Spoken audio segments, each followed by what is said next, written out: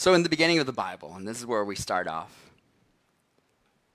we know this account of as we are Christians growing, and even if you weren't a Christian, most people know what the beginning of creation story is in the Bible, right? Adam and Eve, placed in the garden. And as Adam and Eve were placed in the garden, there was a tree also there, placed there, that God told them not to eat because it would kill them if they did eat from it. And we know that to be the tree of knowledge of good and evil. And then there was a serpent in the Garden of Eden. And that serpent lied to Eve and told Eve, and Eve told Adam, look, if you eat of this fruit, it's not going to kill you, but it's going to make you like God. So they believed the lie. They wanted to be like God, so they ate the fruit. And ever since then, sin entered the world. And when sin entered the world, the source of evil, it remains to this day. And this is what we still fight and battle with even now. So this is the beginning of the story, and it's tragic when we see that the evil that is among us in this world today. And then we have to look at ourselves and we see the evil that is within us, and we're wondering, where is our hope then? But back in Genesis, God even gave them hope back then. Because God made a promise to Adam and Eve. To Adam and Eve, he told them, look, you're going to have a future son. And that son is going to crush the serpent's head. He said that as he would crush his head, the serpent would bite his heel. He would strike this man's heel. So in that process, there's already in the prophecy there kind of this wound that this son is going to get placed upon him.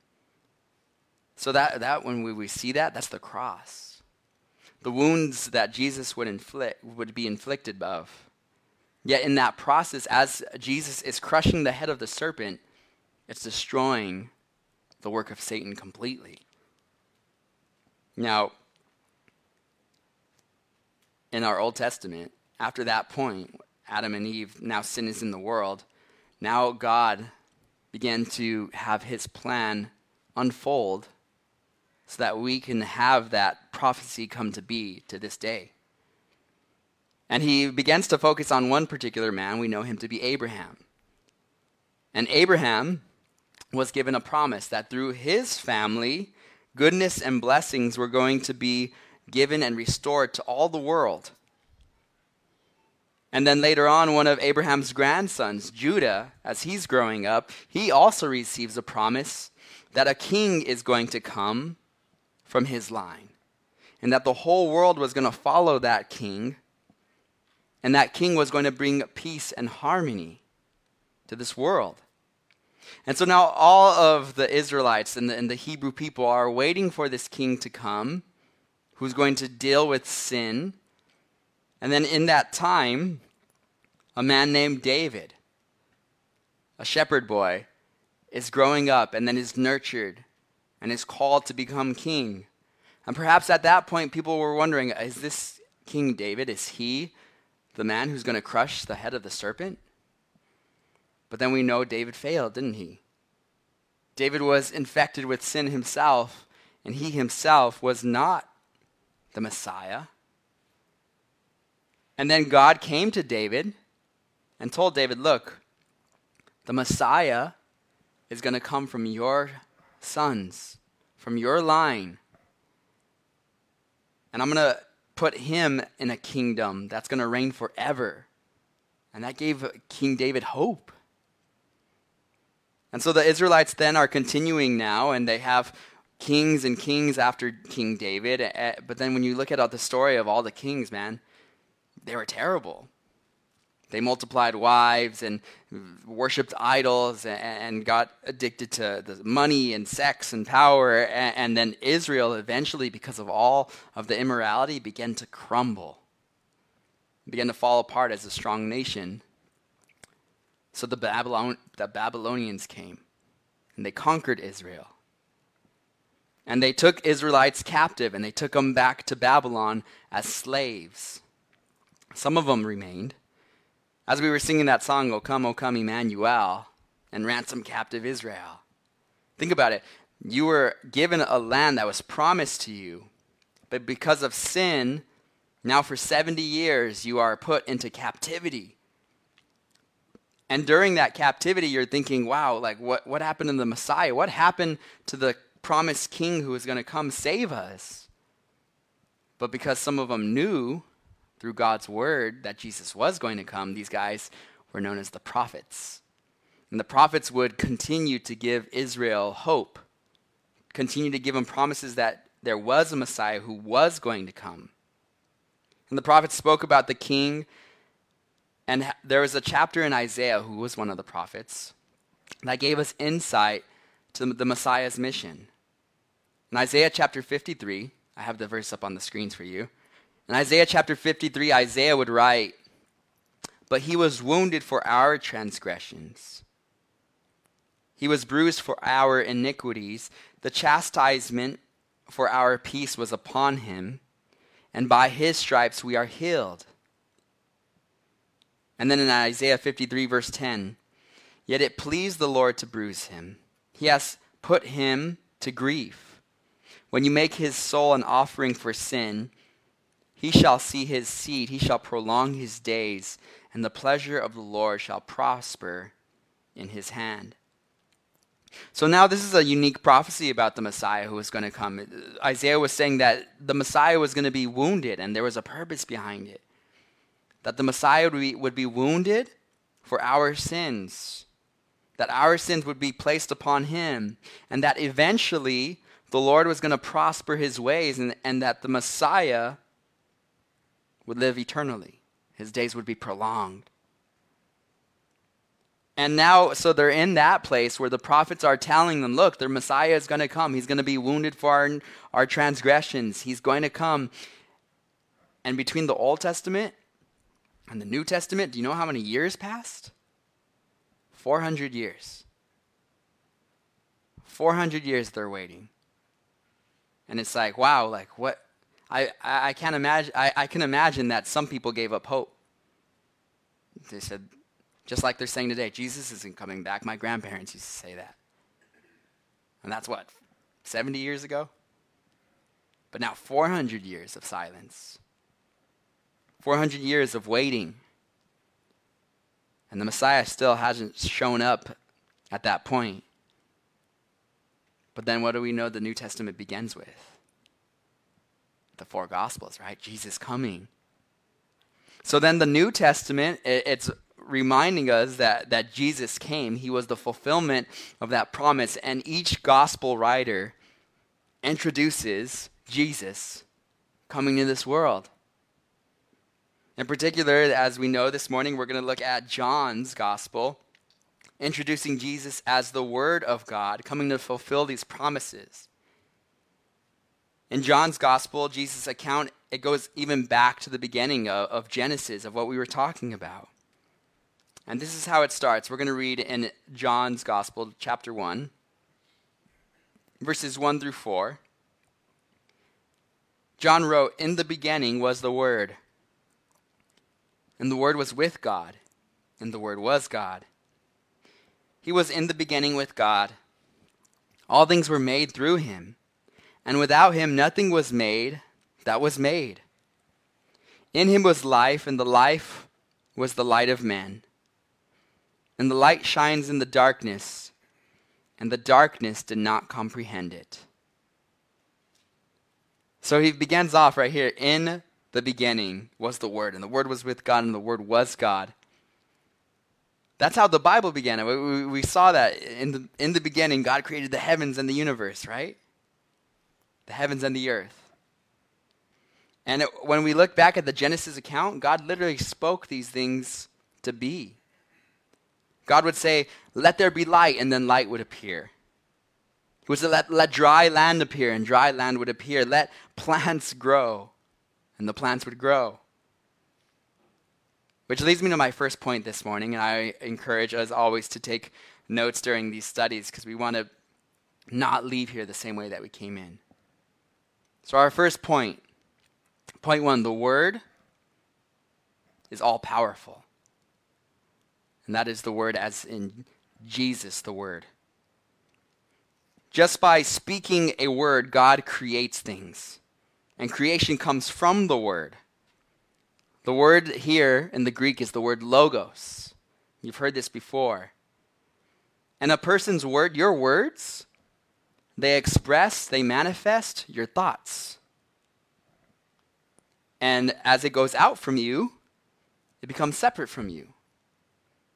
And sometimes our words are, sadly, not true representatives of what we are, of who we are, right? When we speak falsehoods. But if God is truth, his word is true. This is the power of God's word in my life. That when God says something, when he speaks it through his word, we know it to be true. God is always faithful because God cannot say a lie. When God proclaims that we're saved here, it means we're saved. When God says, you are my child, you are my children, we are his children. When he says, look, I've set you free from sin, that means you've been set free from sin. When God says there's no more condemnation for those who are in Christ Jesus, then you don't have to be condemned anymore. He says that he has sanctified us, meaning he's set us apart, that we're to be not of this world anymore. That means we are an instrument, a vessel for God, not for our own desires. Then we could believe that to be true. But we could also reject that, can't we?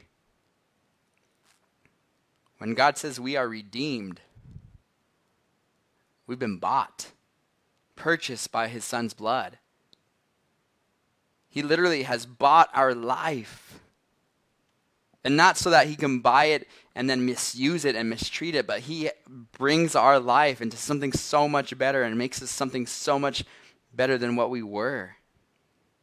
And we can believe this. See, I don't have a heavenly Father that I can't trust. I have a Father who I can trust. And I can trust that he speaks to me through his word. Because it's living, right? Sharper than any two-edged sword, the word says.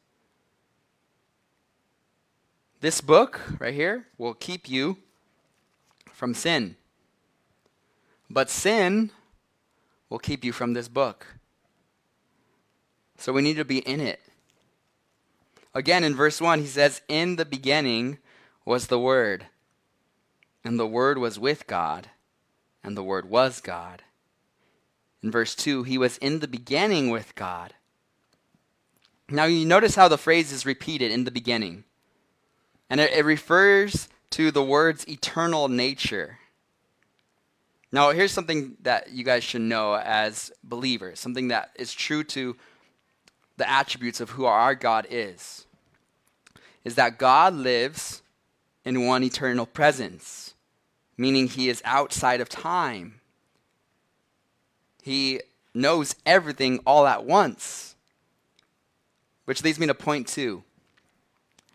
God in one eternal presence. You see, we don't live in one eternal presence like God does. We live in moments of time, which is kind of, when you think about it, a little trippy for me, because it's like 2 seconds ago, it's gone. It's gone again. And it's gone. Yeah, and we can't get that back, because we live in moments at a time. However, God in his omniscience, meaning all-knowing, he can see all of time together. So imagine that you were on a train. Let's say the Metrolink, riding up from San Diego up to LA. Cool little drive, scenic view, you can see the beach. And on the way, you're passing by San Onofre. You see the nuclear plant pass by. You see the San Juan Capistrano mission pass by. And you experience time moving because your environment is changing. And you know you're moving. And you're on one of these carts in this train. Now, the conductor of the train is experiencing things at a different time than you are, because he's been before us, right? So that's like people from the past experiencing things before we did. And we're all on separate parts of this cart, of this train. Just like history has had people experience time before us. And we could only see what's outside of our little window. We don't know what's coming ahead, maybe. We can't see what's behind us anymore. We can only see the now. But God, imagine he's like the Marines. They get in their helicopter, their Apache helicopter over there in Camp Pendleton Base. It starts taking off, and the Apache helicopter starts flying over the train.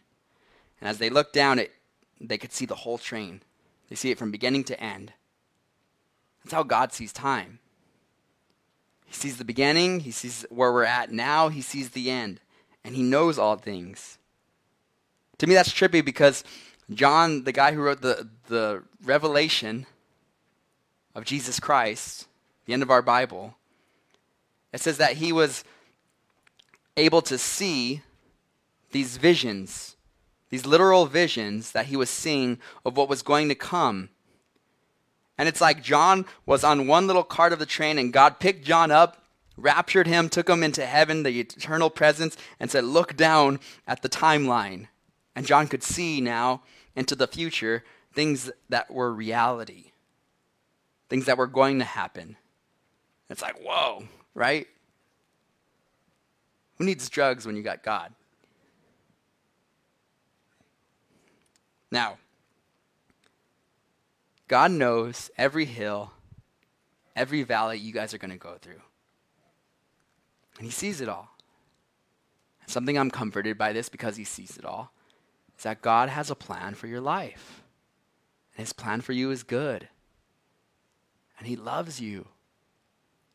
And if we just say, okay, God, you're in control. You know, through all the hiccups in life, through the setbacks and discouragements, you know that you want me to be with you and doing good.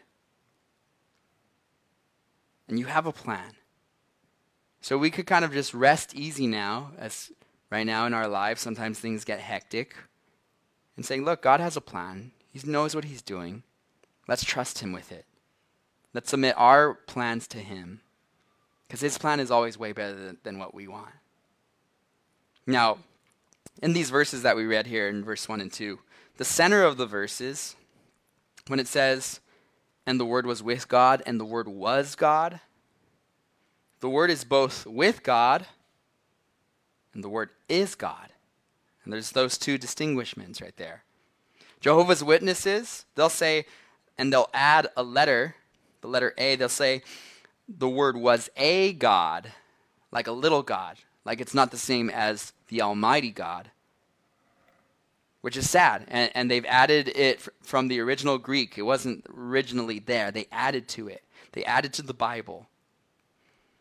But no, God, the Word is with God, and the Word is God. So two distinct persons. And we know that to be our Trinity, right? Three distinct persons, one God. Jesus is 100% God and 100% man. He's not 50-50. He's not like Hercules, who is half God and half man. And sometimes he's not being one and sometimes he's being the other. No, he's always 100% God and 100% man.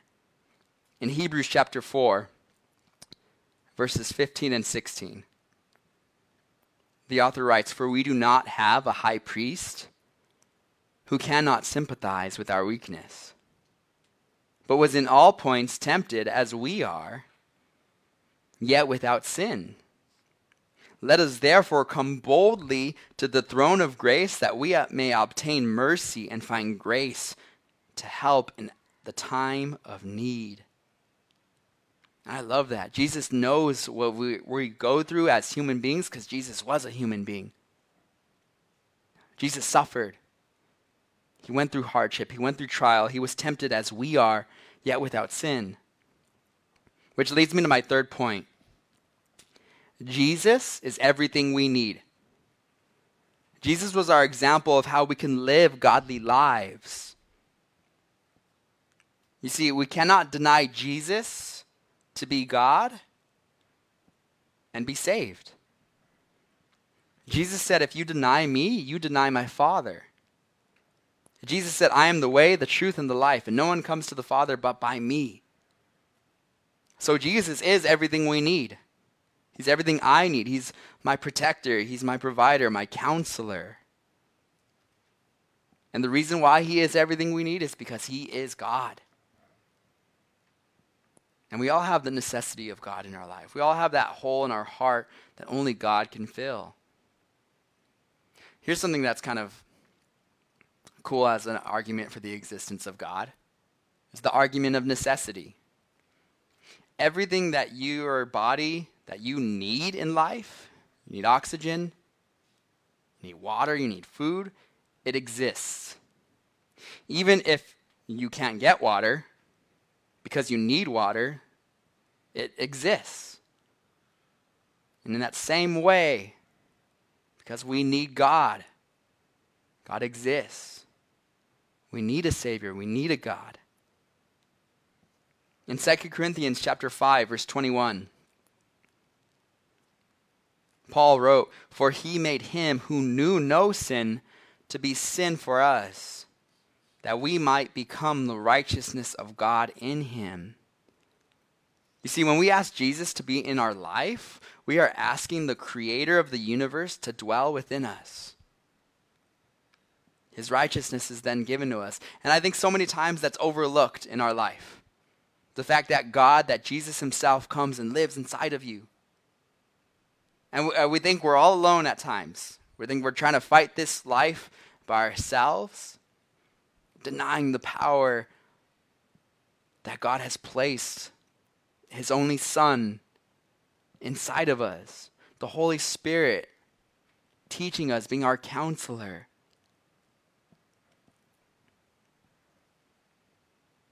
In verse 3 of John's Gospel, he says, all things were made through him. And without him nothing was made that was made. In him was life, and the life was the light of men. And the light shines in the darkness, and the darkness did not comprehend it. So creation, at the beginning, God began to bring light into darkness. And with the coming of Jesus now, God again is sending his light into the darkness of men's hearts. Which leads me to my fourth point. Jesus is our light. How do we make darkness go away in a room? You turn the light on, right? Amen. You simply hit the two buttons on the right there. And the darkness cannot conquer the light once the light comes on. You don't see like the shadow like trying to like fight the light to stay in the room. No, the darkness has to leave. And in that same manner, when you begin to bring the light of Christ into your mind, into your heart, those dark things, they can't stay. But it's when we leave Jesus out of our mind, when we leave Jesus out of our heart, that those dark things begin to grow. The doubts, the worries, anxieties, the vices and sins of life. They fester. And this is the constant struggle that we have. But I know that light is more powerful than darkness. So if you're in a season of darkness, just ask Jesus to come into that season. Ask him to be your light, to reveal truth to you. Countless times that I've been in a situation where I didn't know whether I was supposed to go left or supposed to go right. And I just had to ask Jesus, God, give me wisdom, give me discernment in this moment. And God leads us. There's times where he's put me in the place where I can't make the decision at that moment. And I'm just like, okay, God, you know what? I'm going to pray and ask that you would lead me in it. And he never lets us down. He always leads us. But it's when we disobey and turn away from it. John the Baptist would talk about this light who was coming to the world. In verses 6 through 13, I'm going to read these verses. We're not going to go too deep in them, but I do want us just to kind of see what the forerunner of Jesus' time was saying. It says in verse 6, there was a man sent from God whose name was John. This man came for a witness, to bear witness of the light, that all through him might believe. He was not that light, but he was sent to bear witness of that light. That was the true light, which gives light to every man coming into the world. He was in the world, and the world was made through him, and the world did not know him. He came to his own, and his own did not receive him. But as many received him, to them he gave the right to become children of God, to those who believe in his name, who were born not of blood, nor of the will of flesh, nor of the will of man, but of God. So before Jesus came, his relative John the Baptist came and was saying, hey, make way, prepare the road, for the kingdom of God is at hand. Prepare a way in the wilderness, he would shout out to the Israelites, and especially to the religious Pharisees, who were supposed to be a place that wasn't dry and barren spiritually. They were supposed to be giving people life and light. But John the Baptist had to preach against them. And he was preparing Israel for something new that God was going to do through his son Jesus. But some rejected that light, whereas others entered the light and came into God's family as children. And in that same way, we also are able to be a witness to that light that is coming back for his church. Which leads me to my fifth point. We are called to evangelism. When I think of evangelism right now, what's on my heart is I want to go jam up Glendora High School. It's in my heart to just let people know, hey, there's a new church that started off in your city. So keep that in prayer. I'm just going to share with you guys. Keep that in prayer for us. My wife and I, a couple weeks ago, and we're going to do it again soon, we just went up Lone Hill and went door to door, knocking on people's houses and saying, hey, there's a church down the street from you, just so you guys know. And we're praying and hoping God continues to let, especially those people who aren't saved, invite them to church. You know, you'll notice at churches that on Easter and on Christmas, the places get packed. And the reason being is because people, they try to find some sort of life insurance and some sort of meaning of gathering close to the Lord on special times, special occasions, but then they go back to their old lifestyle.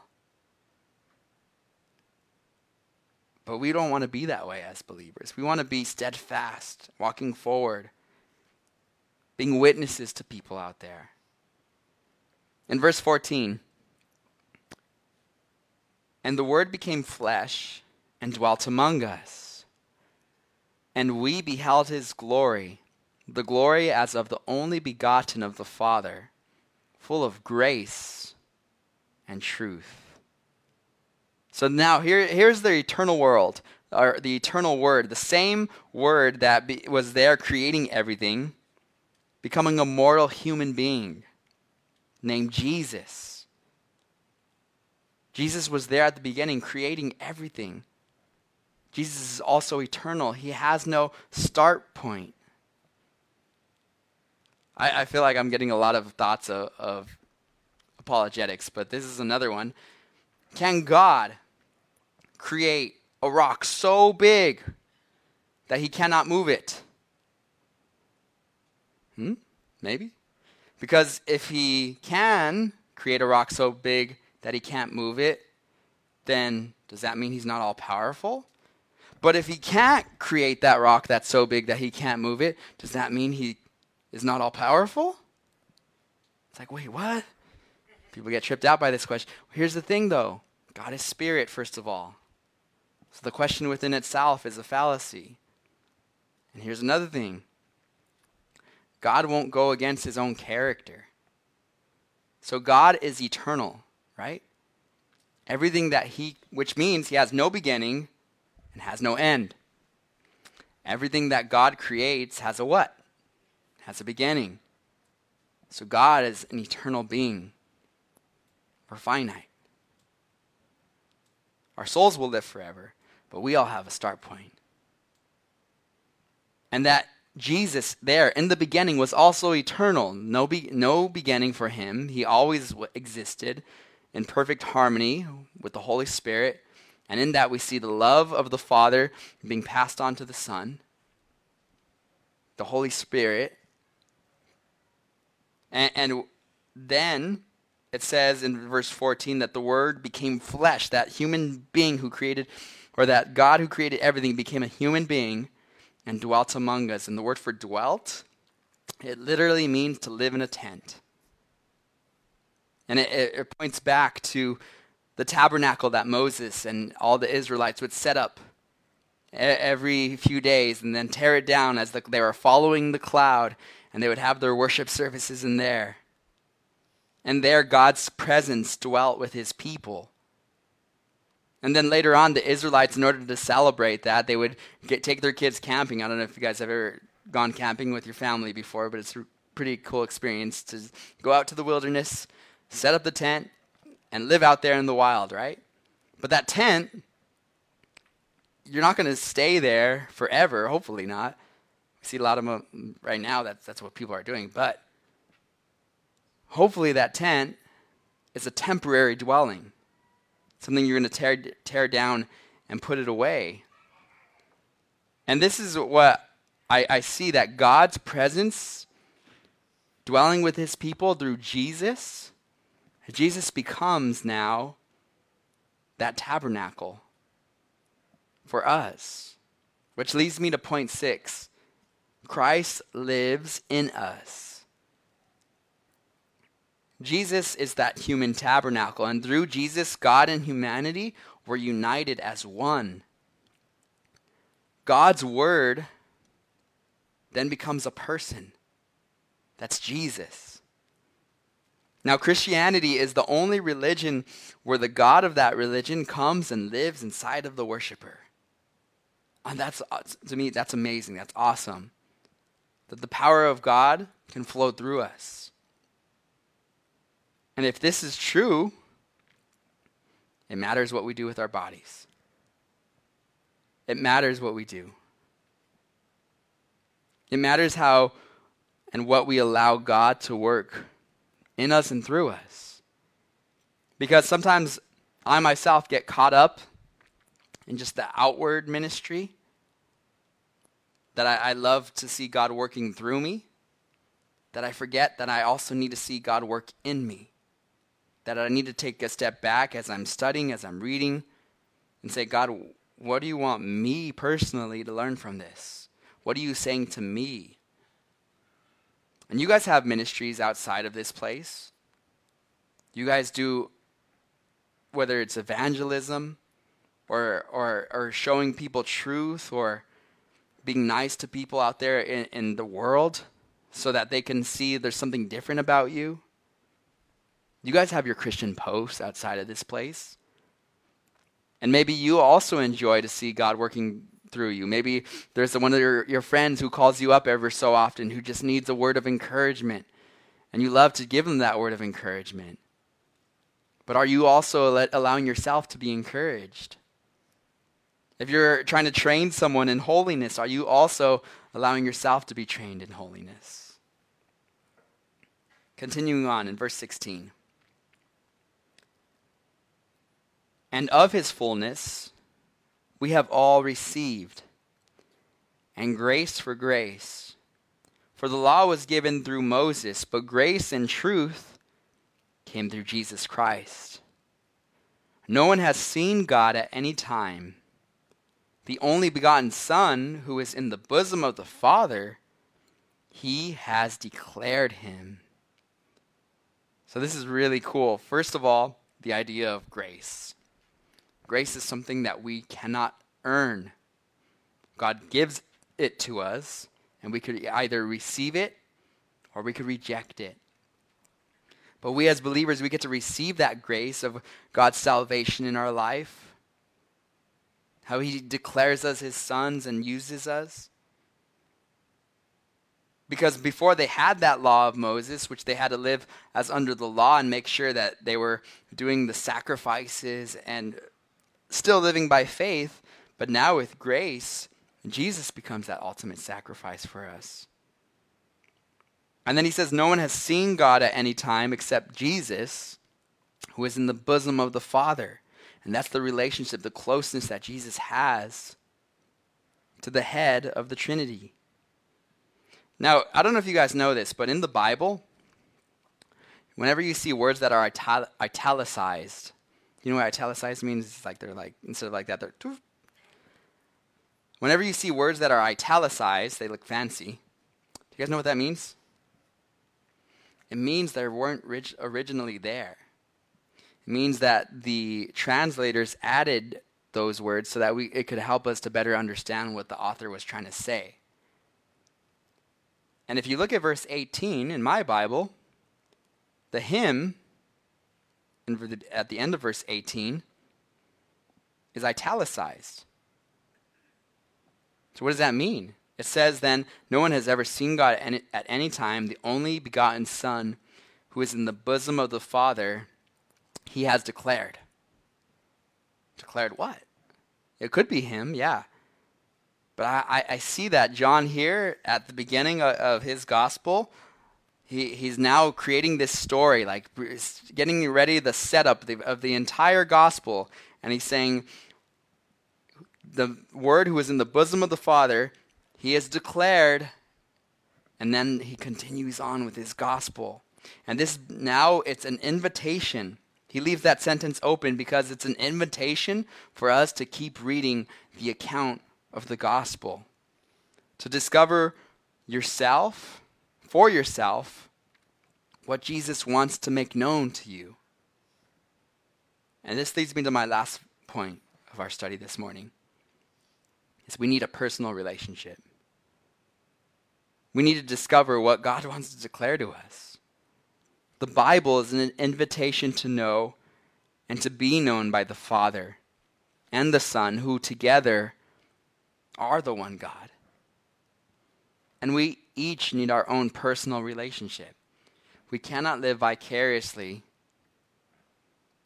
through others to God.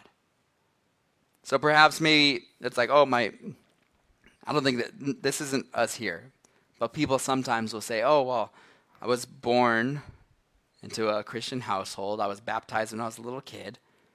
And therefore, I'm saved. I'm good. And then they live as heathens do. But we cannot live vicariously. God doesn't have any grandchildren. God only has children.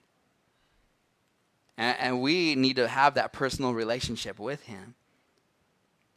The encouragement that I give you guys too as we're wrapping up the end of this year is to get back to those first things that we did when we were first saved. What was it like for you when you first began to experience the Holy Spirit talking and speaking to you in your life? How was that joy and that excitement for you? And how did he speak to you? Did he not speak to you through the Word? And what about through Bible studies and through going to church and hearing other people teach on what God's Word says? So there's the Word, right? But then there's prayer also that needs to be there. The way we communicate. And it's a two-way street. You pray to God, and then you also listen to him. Say, okay, God, what do you want to say to me now? And then there's fellowship, right? We're not supposed to stay away from the gathering of the brethren, but we are called to gather with one another. Because people and other believers in your life are going to help you as you're going through this life to grow stronger in the Lord. They're going to check us when we start getting off. So we need to also allow for that accountability in our life. And then we need to share the gospel. We need to share what God's done in our life. Because it's like, imagine you had the cure for COVID and He said, okay, I got it for myself and just my family, and then that's it. Everybody else could die, right? That's tragic, right? But that's what the gospel is for us. Is we have what is salvation for our souls. And the world is fading away, and time is short. So we need that personal relationship with God, don't we? So that we can grow, we can do those things he's called us to do. So I encourage you guys, know and understand that Jesus, he loves you. He came to this world to die on the cross for your sins so that you can be used by him and have this adventure set before you, the plan that God has for your life. And so let's wrap up this year as we're coming close to the end, continuing with what God has been doing in our hearts. Being ready when he says jump, when he opens that new door. Be ready when he tells us to endure and to grow stronger in the Lord. Amen. Let's pray.